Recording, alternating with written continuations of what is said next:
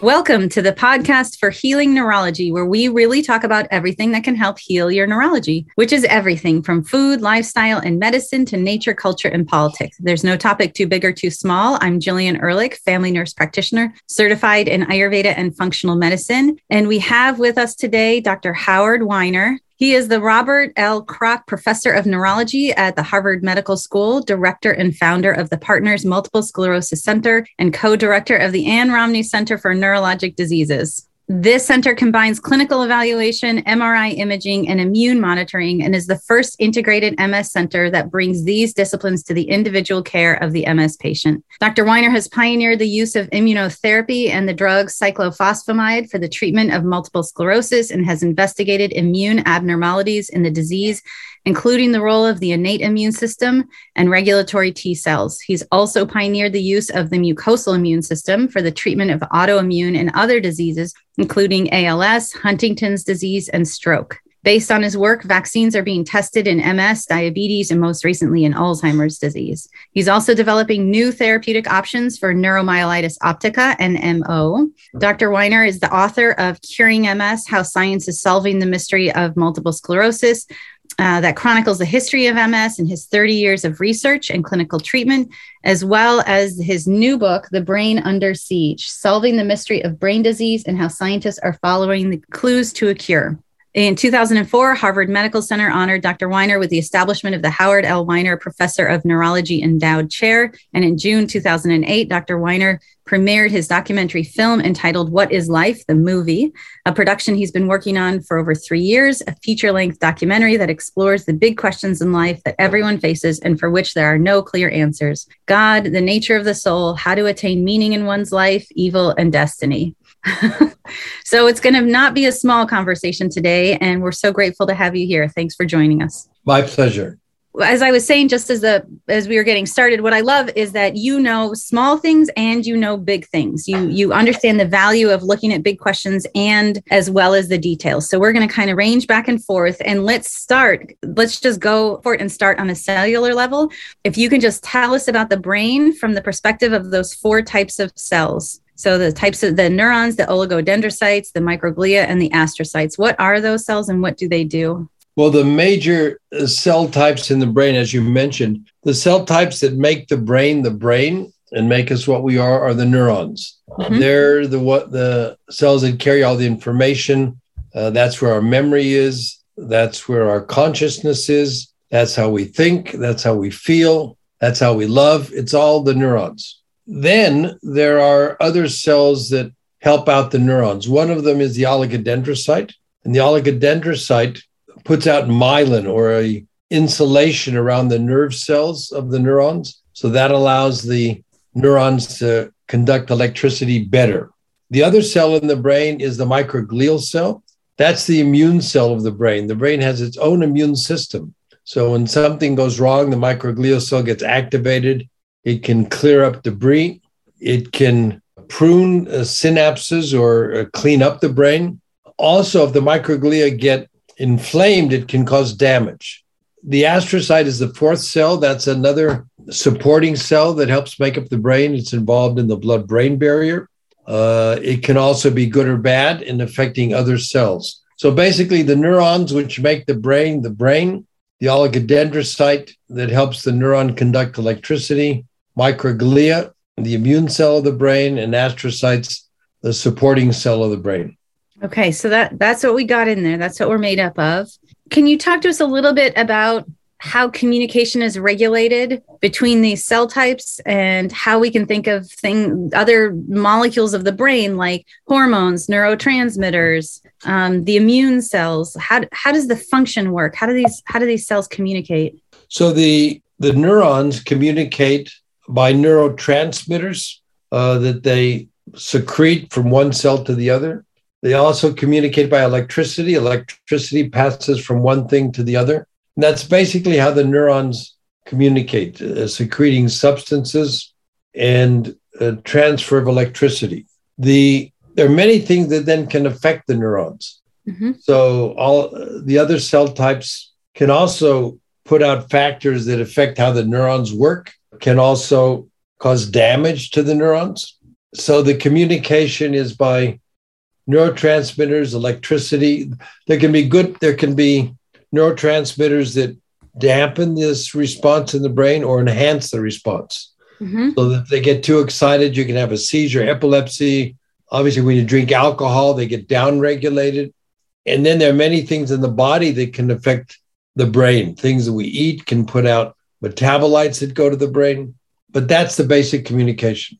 How does the immune system communicate with the nervous system? Well, the immune system communicates in many ways. Number one, the immune system is a sentinel. It goes throughout the body, and it's involved in fighting off infection, and it's also involved in monitoring the body. And as far as the brain is concerned, the immune system can help keep the brain healthy, certain immune cells that go into the brain, or in diseases like MS, it can attack the brain and cause damage. So the two systems in the body that have memory actually are the immune system in the brain. They can remember things. So they can go in and the immune system can react with certain parts of the brain, remember what they did in the past.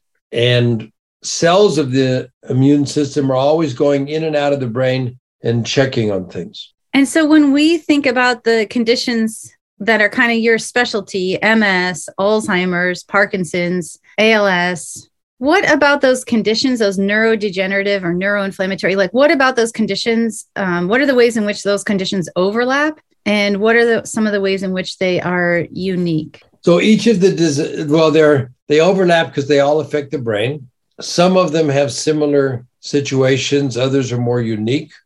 MS. So if you talk about these diseases, the question really is what causes them. And in my book, The Brain Under Siege, I talk about the brain as a crime scene and what starts the crime scene. Who is the initial perpetrator? It can change. But so in multiple sclerosis, the initial perpetrator are immune cells that go into the brain, white blood cells that go into the brain and attack the brain. Now, all my patients say, well, why did they go in and attack the brain? That's a separate question, but probably because they're misdirected and think that there's a virus or something in there and it's an autoimmune attack. So in MS, it's a white blood cell that attacks the brain. In Alzheimer's, Parkinson's, and ALS, there are abnormal proteins that accumulate. Those abnormal proteins can then trigger immune response. In Alzheimer's, it's a protein called amyloid and another one called tau. In Parkinson's, it's something called alpha-synuclein. In ALS, there's a number of them. One is a TP protein. These proteins can be toxic, and when they go into the brain, when they accumulate in the brain, they can then trigger inflammation by the immune system. Diseases can be the same because after the inflammation is going and the microglia in the brain are activated, then you kind of have an inflamed brain, even though it's caused by different things. And so treatments to try and slow that down can be a benefit. And microglial activation is seen in all these diseases.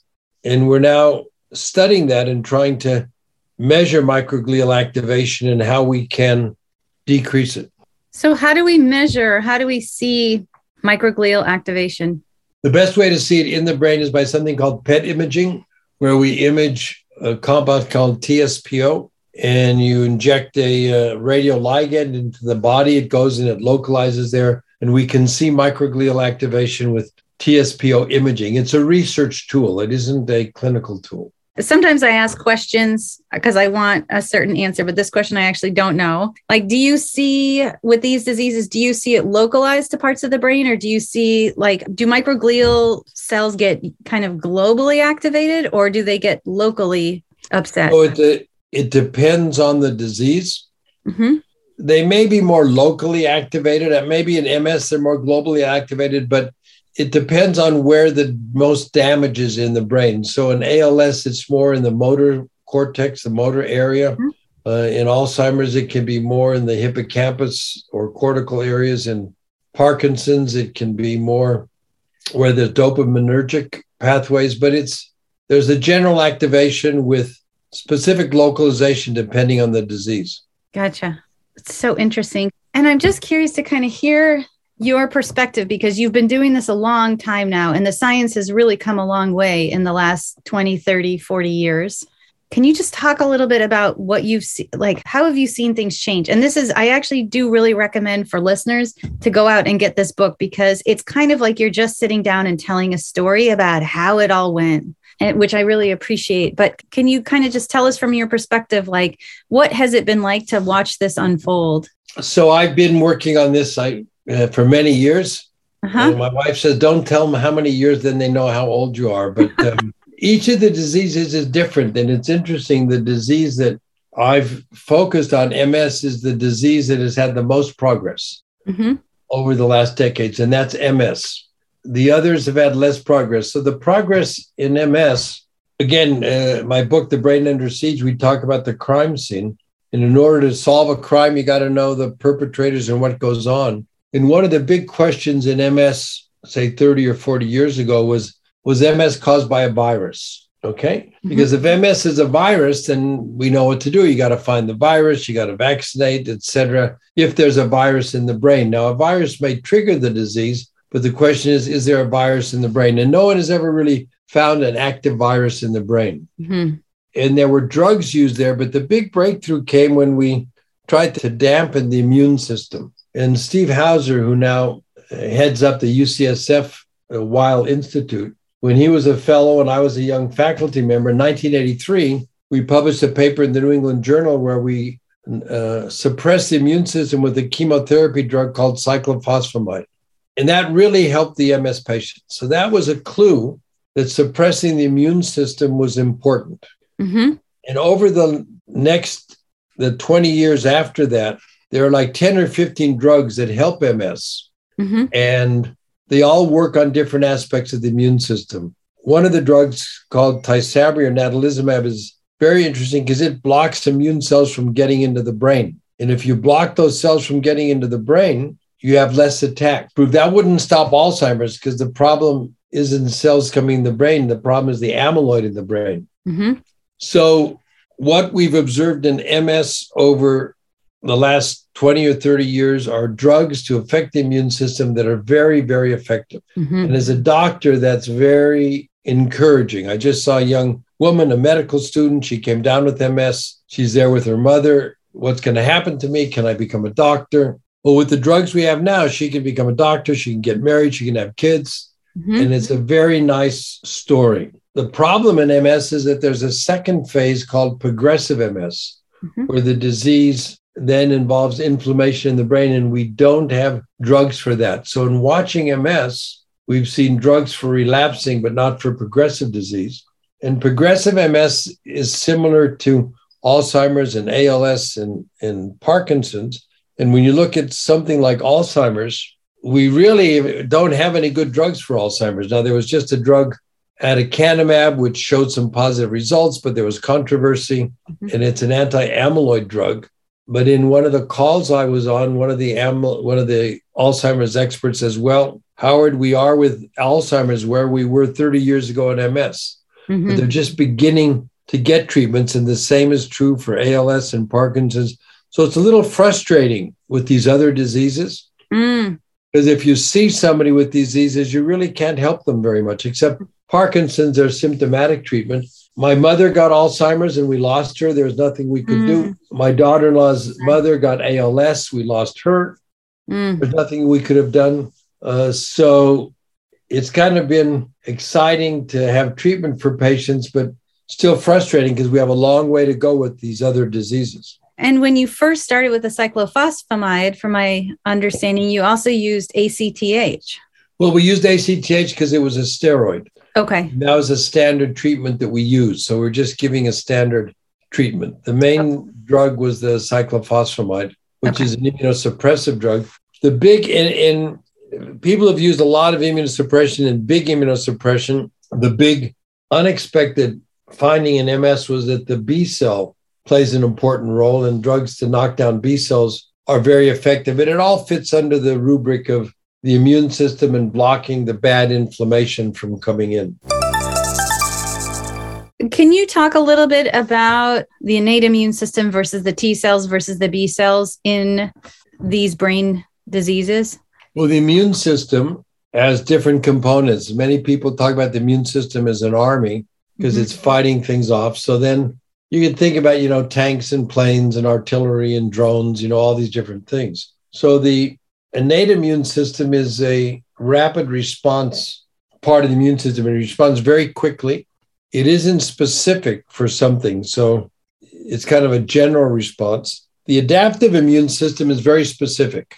So that we all know that if we immunize you against polio, you'll be protected against polio, but not against smallpox. And that's because the innate immune system can distinguish between polio and smallpox. Or the adaptive, the adaptive immune system. The adaptive immune system can distinguish between polio and smallpox, and it does it by antibodies and specific T cells. The T cells are probably the big regulators of the immune system. They regulate B cells. The B cells make antibody. The T cells are killer cells.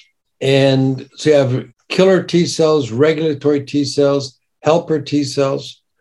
Now, the opposite of MS is cancer, because in cancer and in glioblastoma, and I talk about it in the book, The Brain Under Siege, the problem is that the immune system can't kill the cancer cells. So when I talked about the immune system monitoring the body and the T cells going everywhere, we have cancer cells coming up in our body all the time, all our lives. And the T cells go around and kill it, knock it out. And as we get older, or if we are exposed to a toxin or we have a genetic mutation or whatever, the cancer cells start growing and the T cells can't knock them out. And actually, the cancer cells put up a defense and stop the T cells, the killer T cells, from coming in. And the breakthrough in cancer therapy, which won a Nobel Prize, was a way to unblock those killer T cells so they could kill the cancers. So these are called checkpoint inhibitors. And if someone has cancer, we give them something, it frees up the T cell, the killer T cells that can go in and knock out the cancer. That's just the opposite of MS. In fact, some of the people who get these checkpoint inhibitors, if they have MS, it could make their MS a little worse. So T cells are the regulators of the immune system. The innate cells are monocytes, macrophages, dendritic cells. They're the first responders. They'll respond to anything. B cells make antibody. And the antibody is what is specific. So the T cells, you can have the killer T cells or the regulatory T cells or the helper T cells, and they can go, you can have one recipient of attention from a T cell that's a killer, a helper, or a regulator. So they're not necessarily just specific versus the B cells, which are... No, the T cells, each T cell has a receptor and it's specific for one thing. It just has different functions. Okay. So the T cell is specific. You can have a T cell specific for polio versus smallpox. Okay, so the T cells are also specific. The T cells are specific. They have a receptor called the T cell receptor. Okay. And B cells have a receptor, the B cell receptor, which is called an antibody. The T cells go around, they have to touch other things in order to do what they have to do. The B cells make antibodies, and the antibodies float around in the bloodstream. And antibodies are a major way the immune system, the adaptive immune system, does something. So when you immunize someone against COVID, they make T cells specific for the COVID virus, but they also make antibodies. They make antibodies against the COVID virus. And we actually can treat people with COVID by giving them antibodies against COVID, okay? And another major advance in medicine was something called monoclonal antibodies. Somebody discovered that they could take a B cell and immortalize it so it would make, monoclonal means one clone, so it could make as much antibody against one very specific structure as we wanted to. So the pharmaceutical companies make one cell, and they grow that cell into billions of cells in a vat, and it makes the exact same antibody, monoclonal antibody, and then they can give that as therapy.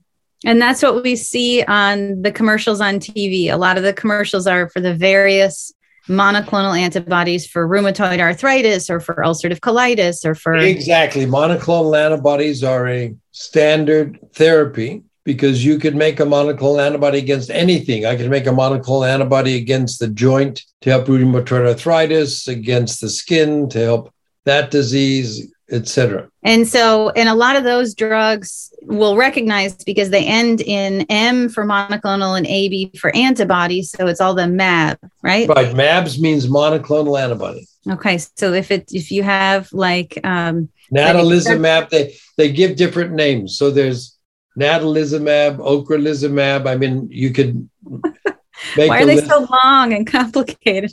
Well, they're long and complicated because they're chemical names, and then the companies come up with a trade name. Right. And as doctors, we have to learn the chemical name and the trade name. So these are the MABs. So those are the monoclonal antibodies. And so we can see this progression in MS where we thought it was and I can't imagine how exciting it has been just over your career to watch this unfold, because this is like a story. It's like you're watching a movie. That just keeps going with the story where, you see these symptoms, you think maybe it's the virus, you treat with something that suppresses the immune system, or even antivirals like the interferons. Well, the interferons they work on the immune system, not on a virus. They were tried because of a virus, but they ended up working on the immune system. And so they work on the immune system. And then you've kind of progressed through this era of monoclonal antibodies and then through B cell targets. So those would be medications like rituximab, right, another MAB, or Ocrevus, another MAB. And there's another one, ofatumumab. I mean, there's many of them. I mean, there's hundreds, right? There's hundreds of MABs. You mean in medicine? There's thousands. Thousands of MABs. It could be thousands of MABs because each one is against a different thing. I'm just imagining, your image of like a vat of antibody. And now I can't help but imagine all these thousands of vats around our country, producing these MABs. That's correct. That's correct. That's amazing. But then we've got some one-offs. Like there's some other medications that we might be considering that you talk a little bit about. Like what about Ibudilast? Oh, Ibudilast. Well, that's a drug that, can affect the innate immune system or affect certain monocytes or macrophages that might help. Remember, the immune system has all these different components. So some scientists try to study targets that are not specific, that are more non-specific. Mm-hmm. So that's where a drug like Ibudilast comes in. Mm-hmm. Or the tyrosine kinase inhibitors. Those are there's these BTK inhibitors. Mm-hmm. These are very popular now. Think about 4 or 5 drug companies are doing big studies with them. They probably will work. How well they'll work compared to other drugs, we don't know. One of the interesting things is that drug companies often are kind of me too things. They all get interested in one type of drug and they all come up with a variation of it. Mm-hmm.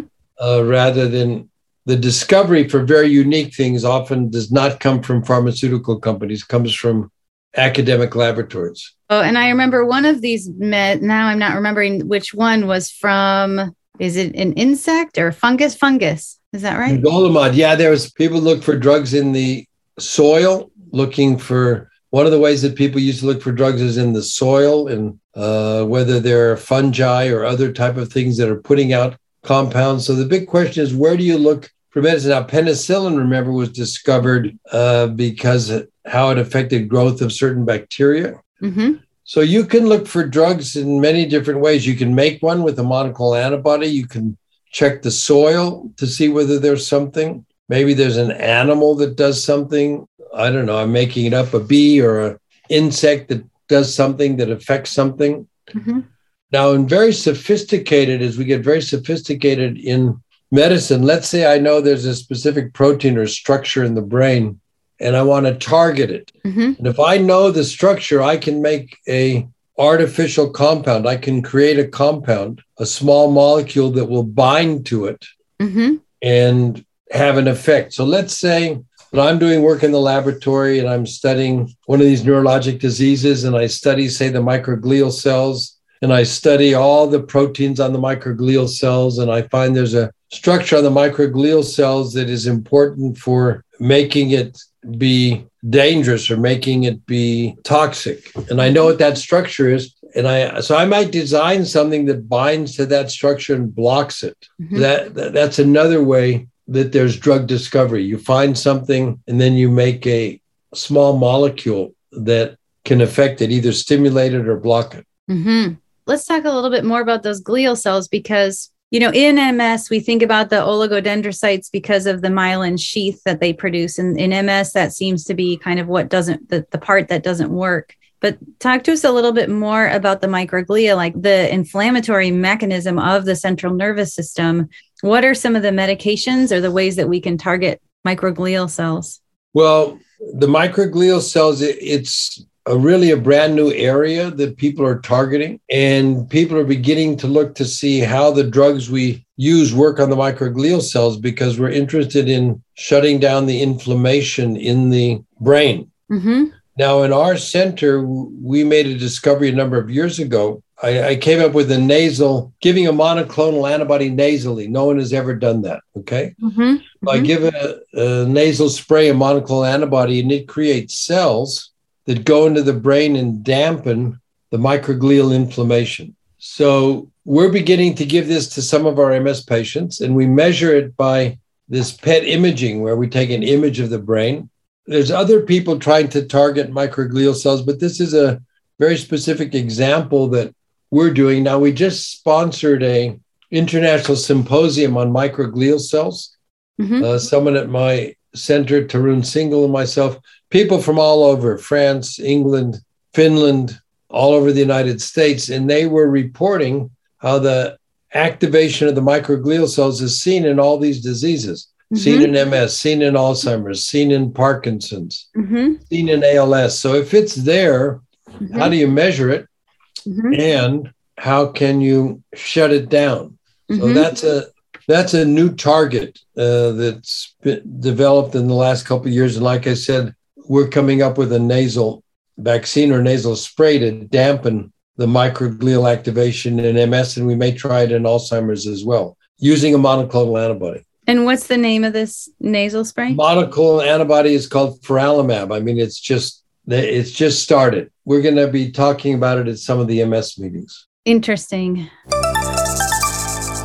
When you talk about vaccine, I think most of us right now are primed to have big feelings about vaccines from all of our news. But talk to us about what a vaccine for MS or Alzheimer's, or talk to us about what a vaccine means in this context. So it's a very good question. The word vaccine, when people think about a vaccine, they think about, polio vaccine or COVID vaccine or whatever. Mm-hmm. But the word vaccine comes from the word vaccinia. That's where it comes from. Mm-hmm. And what is vaccinia? Vaccinia is the drug that causes smallpox. So in England, people used to get smallpox caused by the vaccinia. But then they discovered that the maids who used to milk the cows, they never got smallpox. And the reason they didn't is because they got cowpox. They got something like smallpox from the cow. And that protected them. And they said, well, that's like the name of the virus is called vaccinia. So that's a vaccine. And that's where the word vaccine came from. And so what the word vaccine means is to treat a disease by stimulating the immune system so it's beneficial to the host. That's what it means. So when we talk about a nasal vaccine for Alzheimer's, which we're working on, where we give a certain bacteria or something into the nose and it stimulates cells called monocytes to clean out the amyloid in the brain. The amyloid is bad. What we're saying, a nasal vaccine for Alzheimer's is one that stimulates the immune system to work in a beneficial way for the host and to clear out the damaging parts of the disease. So if you think about a COVID vaccine, you get the immune system to knock out the virus, right? Mm-hmm. The nasal vaccine for Alzheimer's creates immune cells that eat up the amyloid and clear the amyloid out of the brain, which is toxic to the brain. So that's what we mean by a vaccine.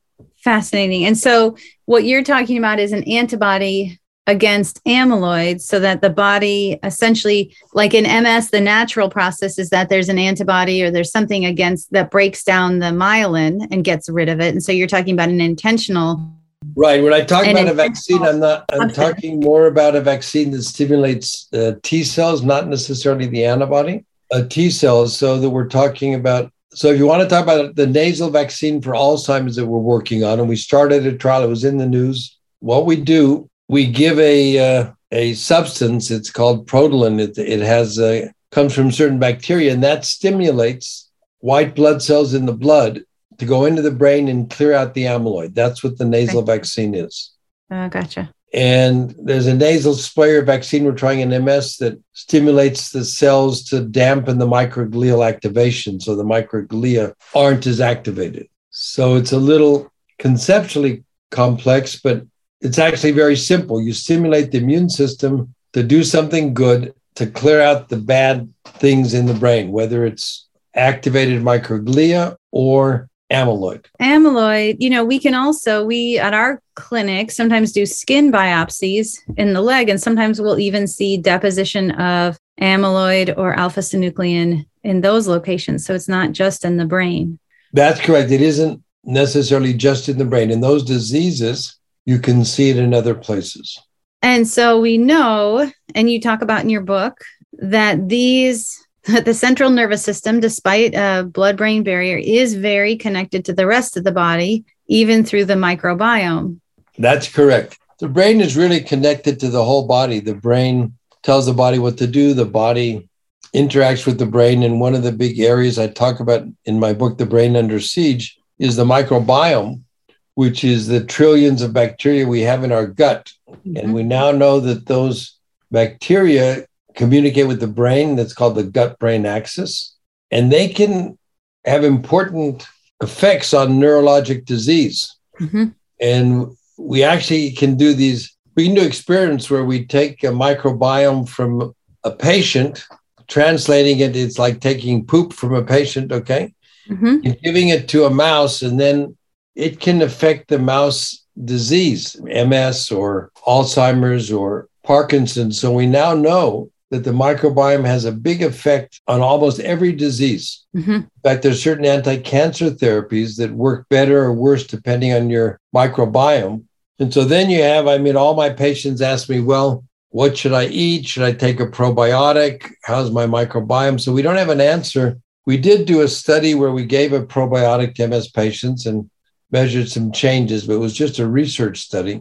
And I predict that in the next 5 or 10 years, there will be specific ways to manipulate the microbiome. Things will take that affect the gut that will help the brain. So then everybody says, what can I do now to help my brain? Well, a Mediterranean diet is very good. That's a very good thing. You talk about things that got, you always talk about fruits and vegetables, but they have all these compounds, all these metabolites, all these that go to the brain and help the brain. So I'm now sounding like a mother rather than a doctor. Eat your fruits and vegetables. It's very good for your brain. The other thing that's very good for your brain is exercise. If you want to keep your brain healthy, exercise is very important. My practice, initially, I started out actually studying Ayurvedic medicine. I was very interested in health. And one of the things, and that inspired me to kind of go forth and get into studying medicine and practicing medicine. But one of the things Ayurveda says is that we're not what we eat, we are what we digest. And so we have to also take into account how good our digestive mechanisms are, how good the squirting and churning of all the juices and the gut lining and the microbiome, and so that you can actually uptake the right nutrients and that they can get to the right areas to actually build the tissue and do the functions that you want. So that digestion is, diet and digestion are really the key hallmarks. Yeah, what you say is exactly right. Those are very good points. And so there have been a couple diet lifestyle trials. Is that right for MS? There are different trials. There used to be this thing called the Swank diet, but I don't know really how good that is. People always ask me, there's a Wahls diet, a woman who tried that, but I don't think it makes a difference. Vitamin D is very important. Mm-hmm. And that helps the gut. So we make sure all of our patients have good levels of vitamin D. It's very hard to have a specific diet because everybody's diet is so different. Yes. And that's actually another thing that Ayurveda will say is, your diet needs to be specific to you in this time and place. Ayurveda will say medicine for one can be poison for another. And even the medicine that is, the substance that's medicine for you now can be poison for you, 5 years from now that you really, and then they talk about how to personalize a diet, but I agree with you there. It's very difficult to say everybody should eat this thing or not eat this thing.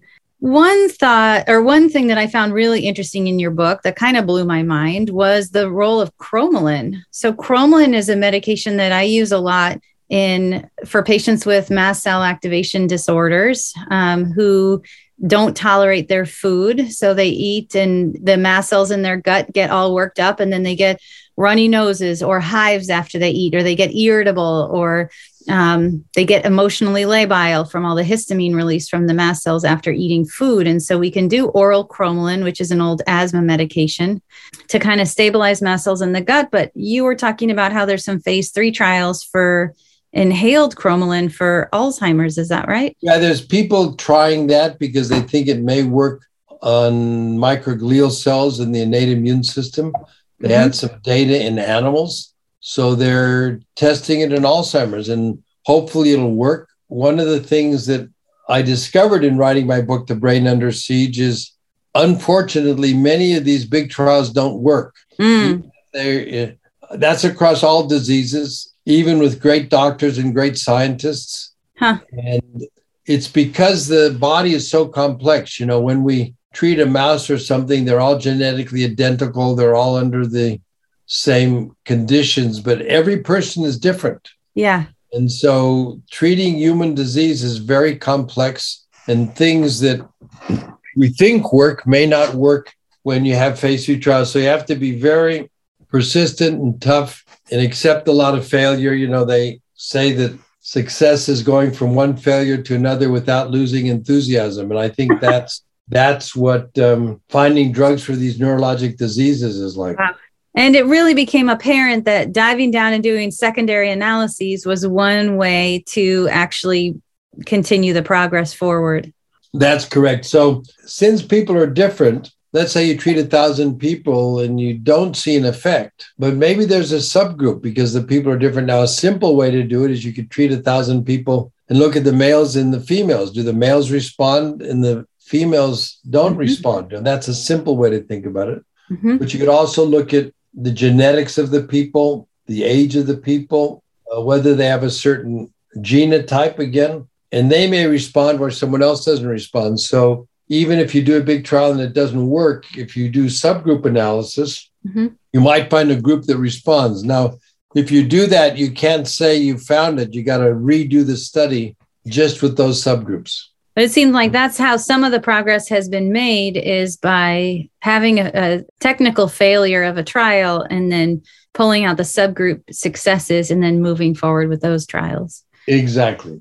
And there's also, it seems like there's some other treatments that I got kind of curious about. Even this All's Life trial using light therapy, this 40 hertz oscillating. Yeah. What do you think about that? I think it's very interesting. They have very provocative data in animals and some initial data in people.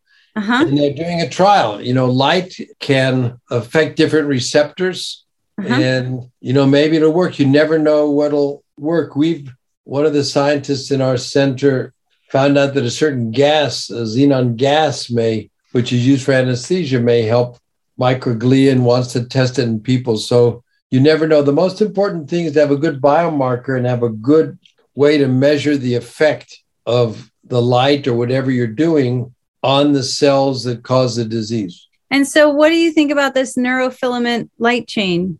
So neurofilament light chain turned out to be a very important biomarker for neurologic diseases.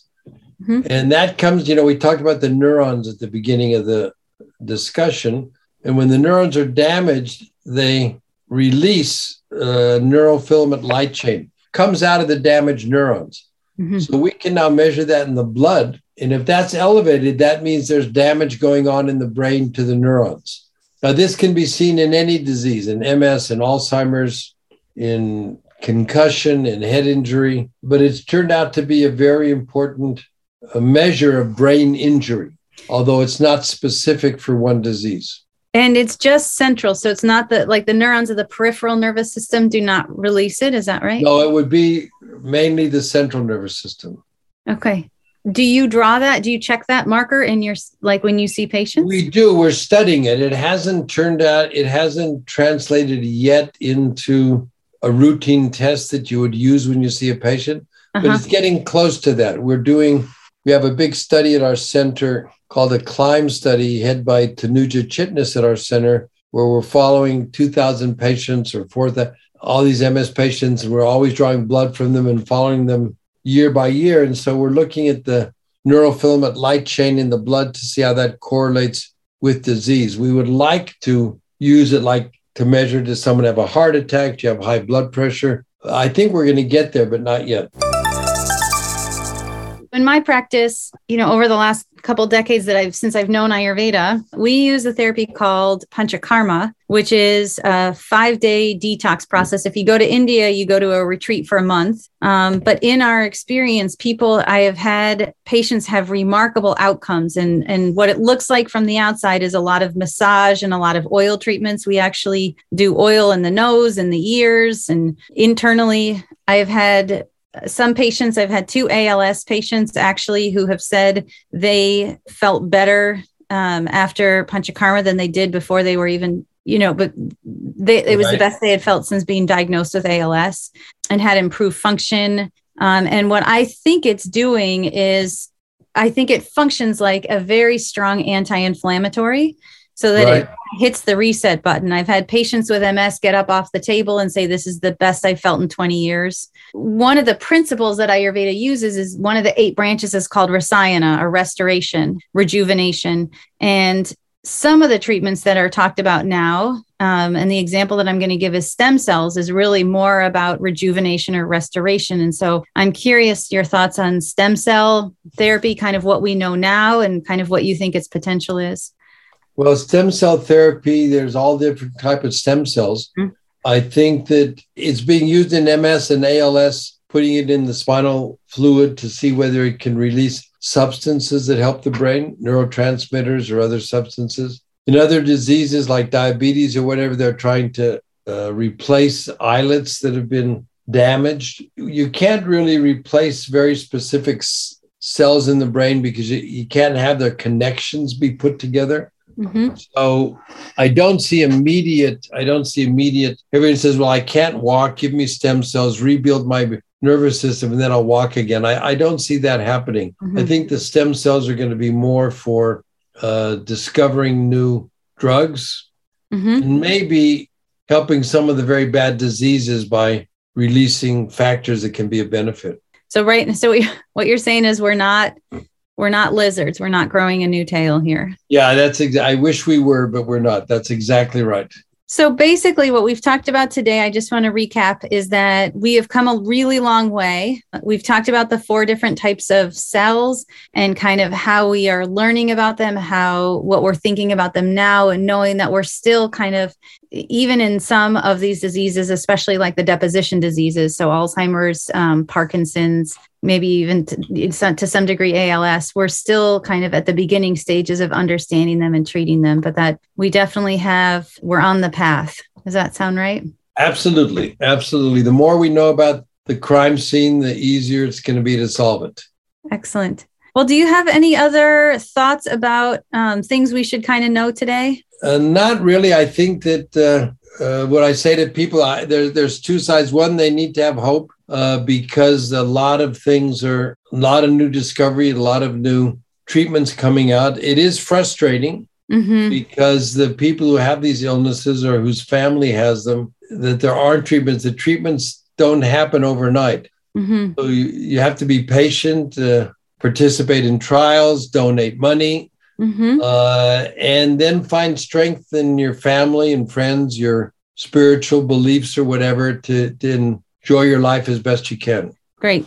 And those bigger questions we didn't really get to today, but maybe that's a conversation for another show. Yeah, the big questions of life, that's a conversation of another show. That's a philosophical discussion. Absolutely. But that's what makes it all worth it, right? So Exactly. Well, I want to really thank you for being here today with us. And thank you all for listening. We've got lots of ways to continue this conversation through Facebook, Instagram, and Twitter. And you can get more information about Dr. Weiner at his website or at ours. Please be sure to share this show with your friends. We welcome your rating and review wherever you get your podcasts, and feel free to send topic requests to podcast@centerforhealingneurology.com. We love that you've joined us today to discuss how to make our whole world medicine. We rise or fall together, and we're committed to doing what we can to make as many of us as healthy as possible. And this takes all of us, including you. So thank you for listening, and we'll see you next time.